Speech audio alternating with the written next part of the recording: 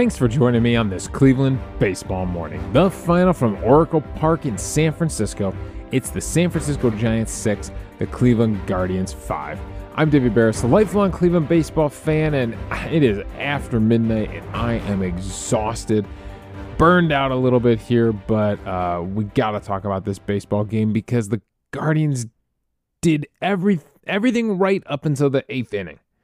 I mean, they were cruising up until that 8th inning, and then they put Eli Morgan into the game, and everything went to hell. I mean, it felt like I got to give credit to the crowd in San Francisco because it definitely felt like the crowd in San Francisco never gave up on this game. The San Francisco Giants clearly didn't give up on this game.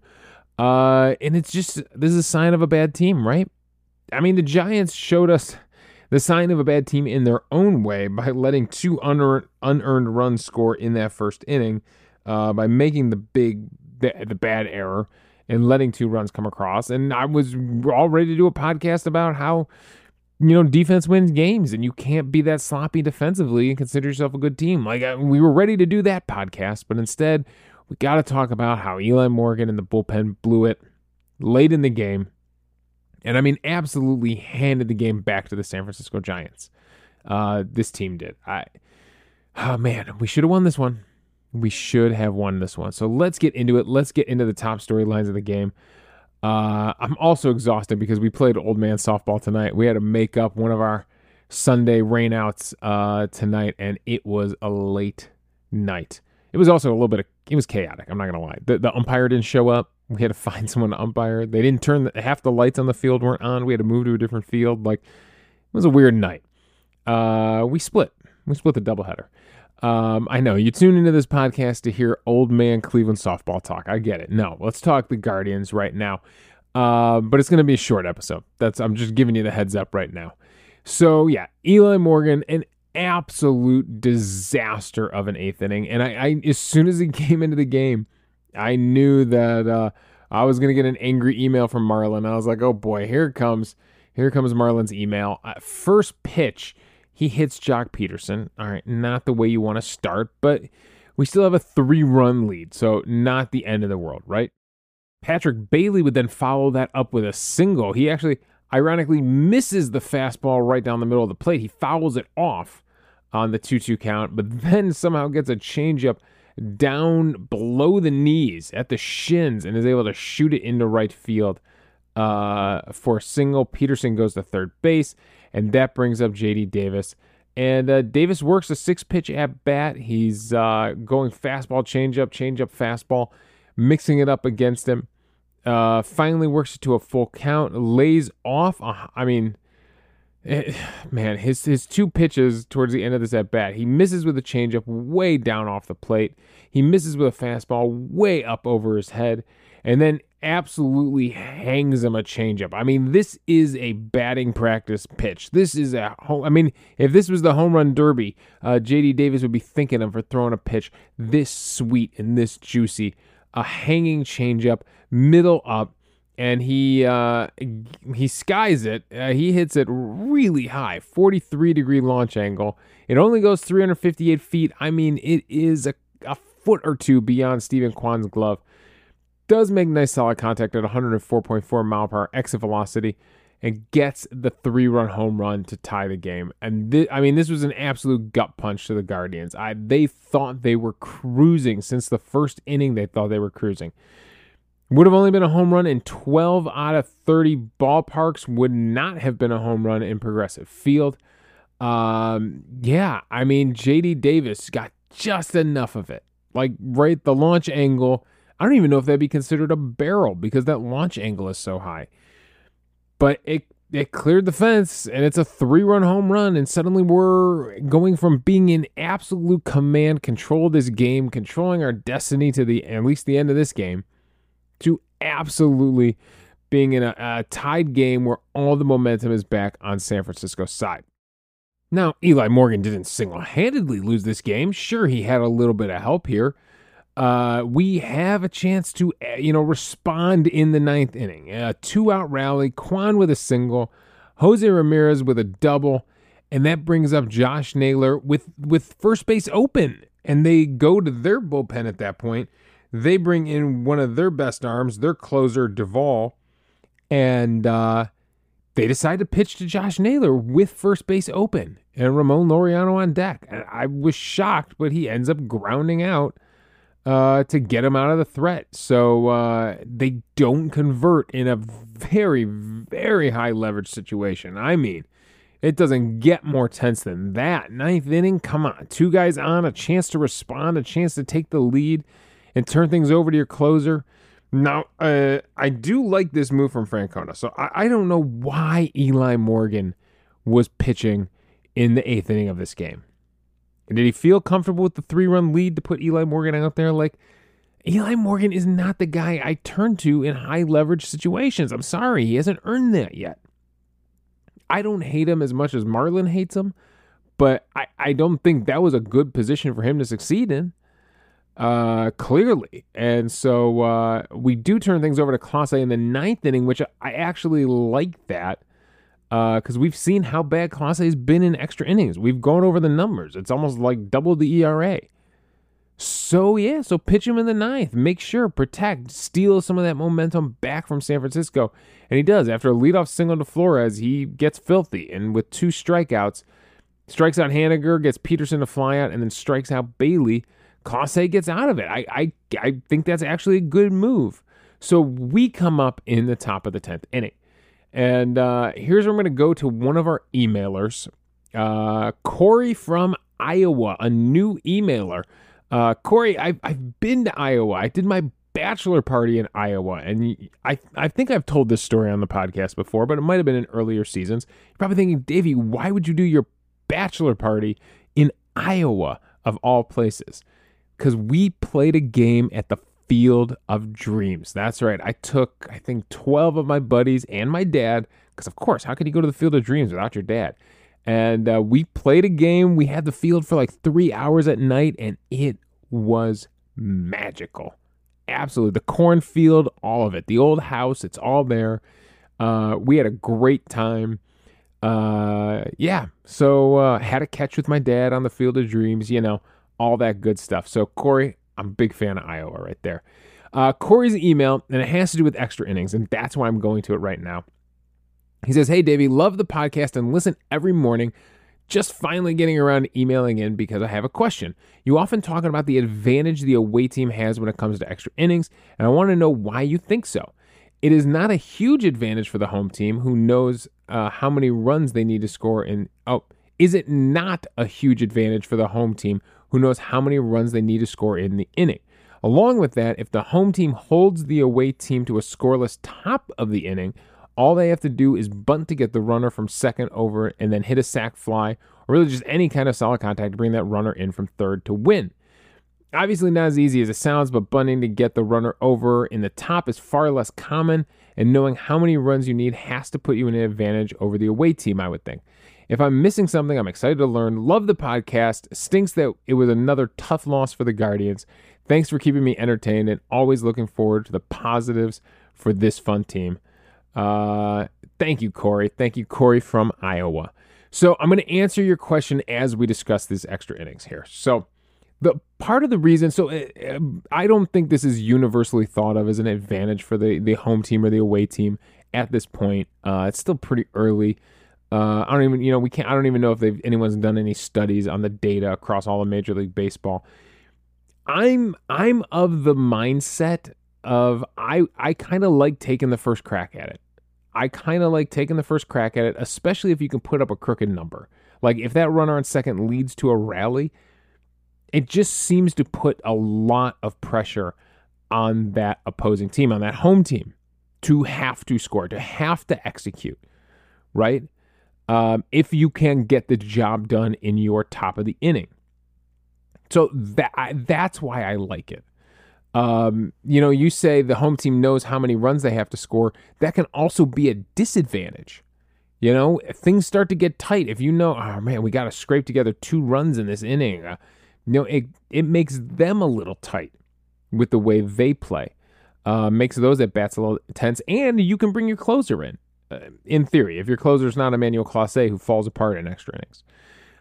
So you get that advantage too of being the away team. So I can see it either way, and it depends on the mentality of your team, right? So I was going back through and I looked at all the Guardians extra inning games throughout this season, including today. They're 11-8 in extra inning games. On the road, they're 6-6. At home, they're 5-3. So yes, based on that small sample size, the Guardians, maybe you could say, have had a little bit of an advantage playing extra inning games at home. But that's close enough to me to say that maybe it isn't even an advantage either way.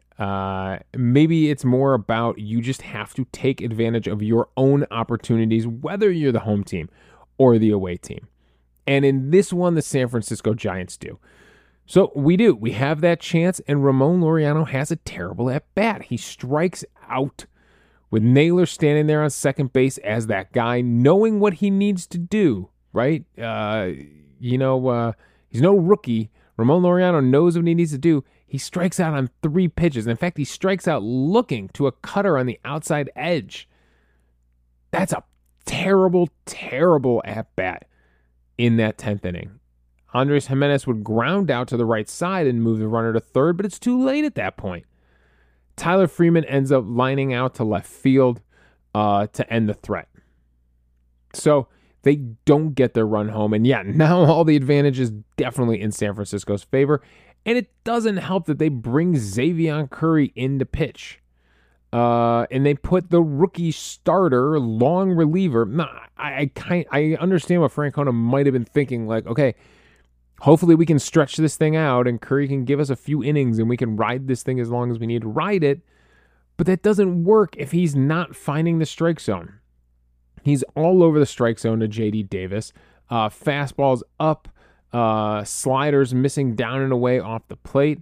So he walks J.D. Davis. Brandon Crawford, he can't find the strike zone, walks him on 5 pitches, goes 3-0, does hit the outside edge for a called strike, but then misses down and away and walks Brandon Crawford on 5 pitches, so makes it easy for him. So it now loaded the bases for them, and now we're just handing them the game.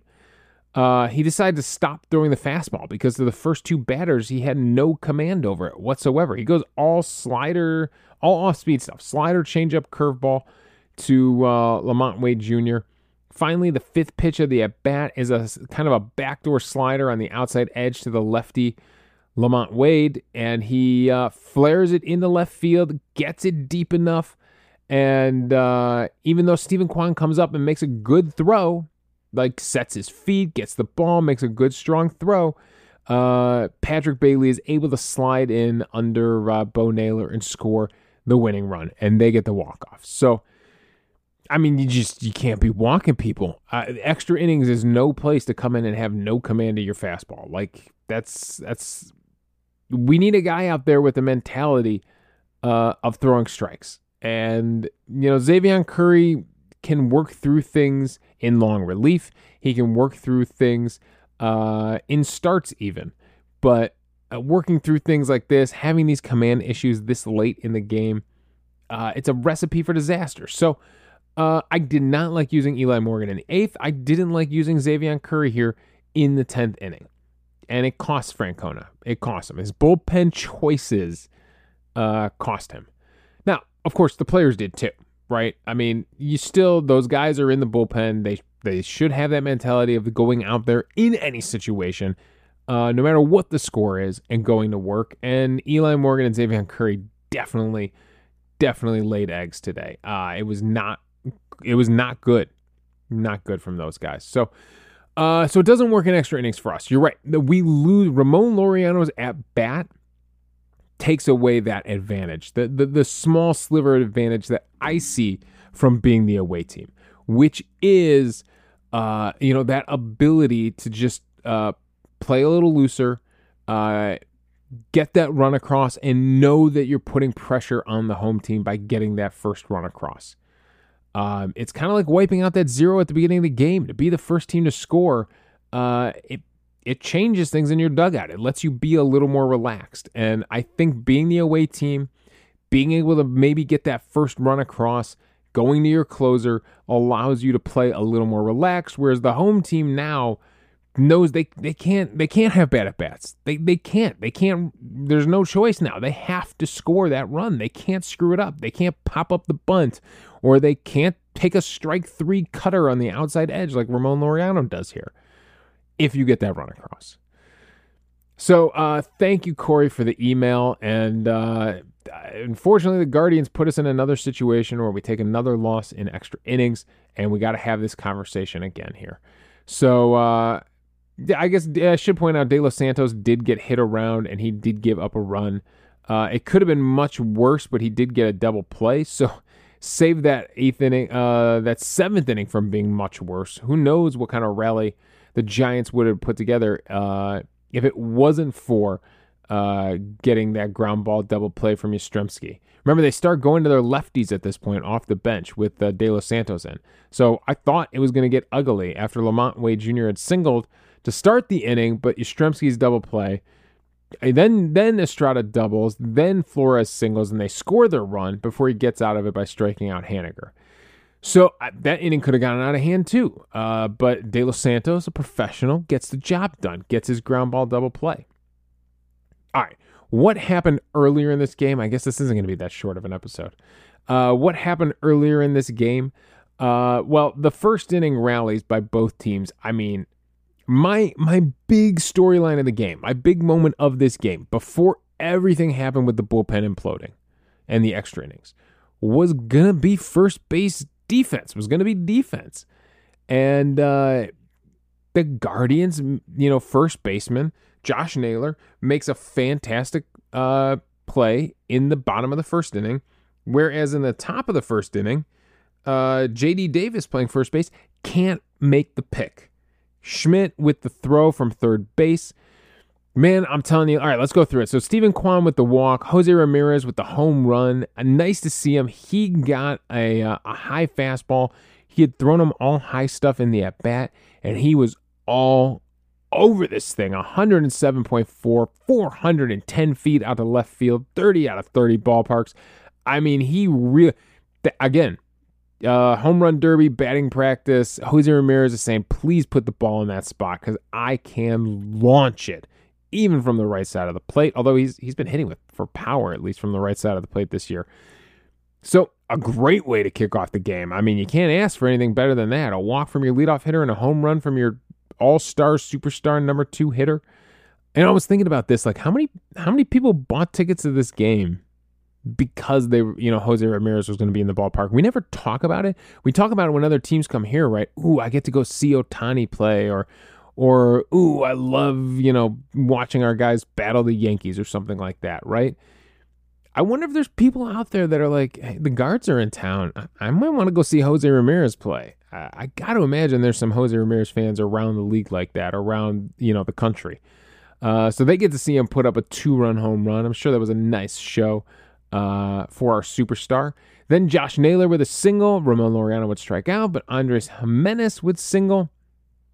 Tyler Freeman would fly out, and that brings up Gabriel Arias. The hit to third base, and the error, he throws it in the dirt. Schmidt gets it, but he takes like an extra crow hop and a half, like almost 2 extra steps. And when he did that, I had this gut feeling of like, he's going to throw this thing away. He's going to spike this throw because the timing was off. So much of baseball is that feel, is that timing. And when he did those extra crow hops, you could just tell that he didn't have it. His timing was off. He was going to throw a terrible throw. And J.D. Davis can't pick it at first base. He has a chance. He could scoop this thing, make the play, and, they get out of this with only the 2-run home run from Jose Ramirez. Instead, he can't make the play. It rolls. I think it rolled into the dugout, right? And 2 runs come across to score. So Gabriel Arias, thank God he put it in play and gave us a chance, right? So they come up in the bottom of the first, a leadoff single from Slater. It's not going well for Allen. He's struggled a lot in first innings. Estrada with a single. Then he bears down and strikes out Flores, strikes out Haniger before Luis Matos singles. That drives in the first run. for San Francisco, but then he walks Patrick Bailey to load the bases. And now J.D. Davis is up. He smacks one right back at Allen. Allen's able to knock it down, but can't find the ball. He's searching. He finds it behind his feet. He picks it up. He fires to first base, a rush throw, throws it in the dirt, and Josh Naylor comes up with the scoop. He picks that ball in the dirt, a beautiful scoop, and he gets the out, and he gets the Guardians out of the inning. So a bases-loaded situation there. So there you go. I mean, 2 plays back-to-back that show you the importance, how huge Josh Naylor's contribution, his development as a first baseman has been, that he's able to make that pick, save runs from scoring for sure, and get out of the inning, and J.D. Davis on the other side of things can't do it. And the Guardians take a commanding lead, a 4-1 lead, then answer right back at the top of the order again. Stephen Kwan with a single, Ramirez with a fly out, but Naylor is able to single him in and score. So Naylor's able to drive in a run there in the top of the second inning. So yeah, they answered back for 1. We answer right back in the top of the second. I would say as far as the beginning of this game goes, we won the innings. We absolutely won the innings. We took their 1-run response and answered right back, stretched it back out to a 4-run lead. So a good job from Naylor there of driving in Kwan. And then everything just got so quiet. Allen settles down and actually pitches you 4 more pretty competitive, pretty strong innings. Kyle Harrison never really settled down. The Guardians almost always had someone on base. Gabriel Arias had a double in the 3rd inning, but Bo Naylor couldn't do anything with it with 2 outs. Straw actually had a leadoff single in the 4th inning. We turned the lineup over, and we can't do anything with it in the 4th inning. A leadoff double from Ramon Laureano in the 5th. Tyler Freeman singles, and then Gabriel Arias grounds into a double play to end the threat. So the 5th inning goes by, and we waste a leadoff double. That hurts. That really hurts. Leadoff single in the 6th inning, and then Straw grounds into a double play. It just keeps going here. The 7th inning, we go down 1-2-3. The 8th inning, we go down 1-2-3. And then the 9th inning, we've already talked about. So so many opportunities for the Guardians to add to that lead, to stretch that lead, and just everything kind of goes cold in the middle of the game. And it's credit to Alex Wood, who didn't have a strikeout working, but he was sure hard to hit. He goes 4 innings in relief after Kyle Harrison gave him 4 innings to start. Only gives up 3 hits, no earned runs for Alex Wood, no walks, only 1 strikeout, but just was really competitive against those Guardians hitters. Only gave up 4 hard hit balls over his 4 innings pitched. So yeah, he really quiets things down. On the other side, Logan Allen, after that 1st inning, I thought pitched pretty well. It's no surprise. His line on the day: 5 innings pitched, 5 hits, 1 earned run, 3 walks. 3 walks, that's not great. 5 strikeouts. On 88 pitches, he's only hard hit 6 times. Maybe would have liked to see him go out there for that 6th inning, but Francona calls it a day after 88 pitches. But it's not surprising. If we go over to his illustrator here, he was very competitive in the strike zone with his fastball, with his cutter, with the changeup to the arm side for the lefties, so the right side of the plate from the catcher's view, burying that sweeper down and attacking down with that sweeper. But it's not surprising that most of his strikeouts, in fact, all of his strikeouts, were pitches that were down. Sweepers and things that were down. 1 fastball on the outside edge that was a called strike 3 and a 2-2 count to Patrick Bailey. A changeup that was down, and 3 sliders or sweepers that were down. And it's no surprise that the things that were hit were pitches that were up, that were kind of middle of the plate. Again, all righties here. It's a couple sweepers and 1 slider that Austin Slater actually goes down and gets below the knees. But everything else, the other 4 hits are all kind of at the belt or up and on the inner half of the plate to those right-handed hitters. So when he was up, he was getting hit. When he got that ball down, he was getting strikeouts and he was getting outs. So, it's not huge CSWs for him. It's not huge whiff numbers. It's only a 24% whiff rate. But 22 called strikes definitely make it a respectable CSW with 34% CSW. So I was encouraged by this start. I thought Logan Allen looked pretty good. Now, I looked at his game logs. He has gone deep into some games. He has gone 7 innings a couple of times this season, including what probably is his best start against the Baltimore Orioles back on May 29th, when he went 7 innings, only gave up 3 hits, no runs, 2 walks, 10 strikeouts over 7 innings pitched. That was probably his best start of the season. So he's done it, but his last 3 games, he's gone 5 innings each time. And kind of puts in his 5 innings of work and then hits the showers. And so, now that we're wrapping up the season, in the post game, Francona said, you're definitely going to see this guy going 6-7 innings next season. They're being a little careful with him, but he believes that he's got the stuff to do it. And I do. I like, if he's keeping that sweeper down, staying out of the middle of the plate a little bit more, but attacking the strike zone. Like, I prefer someone attacking the strike zone than, someone nibbling around the edges, like those games we saw from Gavin Williams where he can't find the strike zone with his fastball. I'd rather see Logan Allen here attacking the strike zone. So, unfortunately, it goes for naught. We blow the game in extra innings. MVP on the day for me. Ooh, this is, I honest to God, I'm going with Josh Naylor more for the defense than the offense. I thought that play in the first inning was absolutely huge and should have been, we should be considering it the play that won the game all the way back in the first inning. He also went 2 for 5. He also had an RBI and a run scored. So a pretty good day offensively. So I'm going with Naylor as Josh Naylor as my MVP on the day. We also got an email from Marlon here. 14 more games to go, Davey. 14 more until this debacle of a season is over. Basically, he points out that we were terrible against the NL West. We lost every series against every NL West team we played. The losses on Eli Morgan, he says he inherited a 3-run lead but flushed it down the toilet.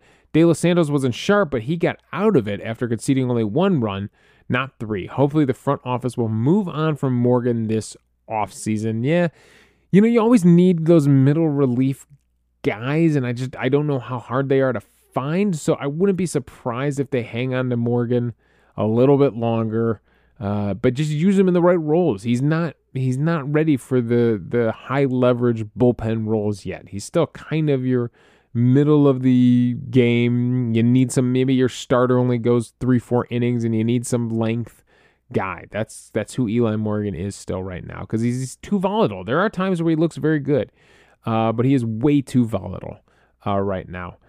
All right, so Marlon, thank you for the email. I always appreciate you. He says, I want to give a shout out to Patrick Bailey, who scored the winning run for the Giants. If you'll notice, when he slid into home, he accidentally clipped Bo Naylor's right leg. He fell a little awkwardly. However, Bailey held out his hand to apologize and gave him a little tap to make sure he was all right. It was a catcher looking out for a fellow catcher. Marlon in Birmingham. Thank you, Marlon, for the email. And thank you, Corey from Iowa, our new emailer, for joining the show. All right, that's all my thoughts. Thanks for joining me on this Cleveland baseball morning. Very, very early in the morning. You can follow me on Twitter at Davey Barris. Remember, we have an off day. The Guards have an off day, so we won't be back with our next podcast until Saturday morning. You can follow me on Twitter at Davey Barris. You can email the show at clevelandbaseballmornings@gmail.com. Let me know your thoughts on the game, and we'll discuss them on the show. Also, I'm hosting this podcast on Spotify. I haven't said it in a while, but if you go to the link in the show notes, you still can leave a voicemail for the show, and we'll play it back on the air, respond to your thoughts, and we'll have a fun conversation amongst the fans about baseball. So thanks again for joining me on this Cleveland Baseball Morning.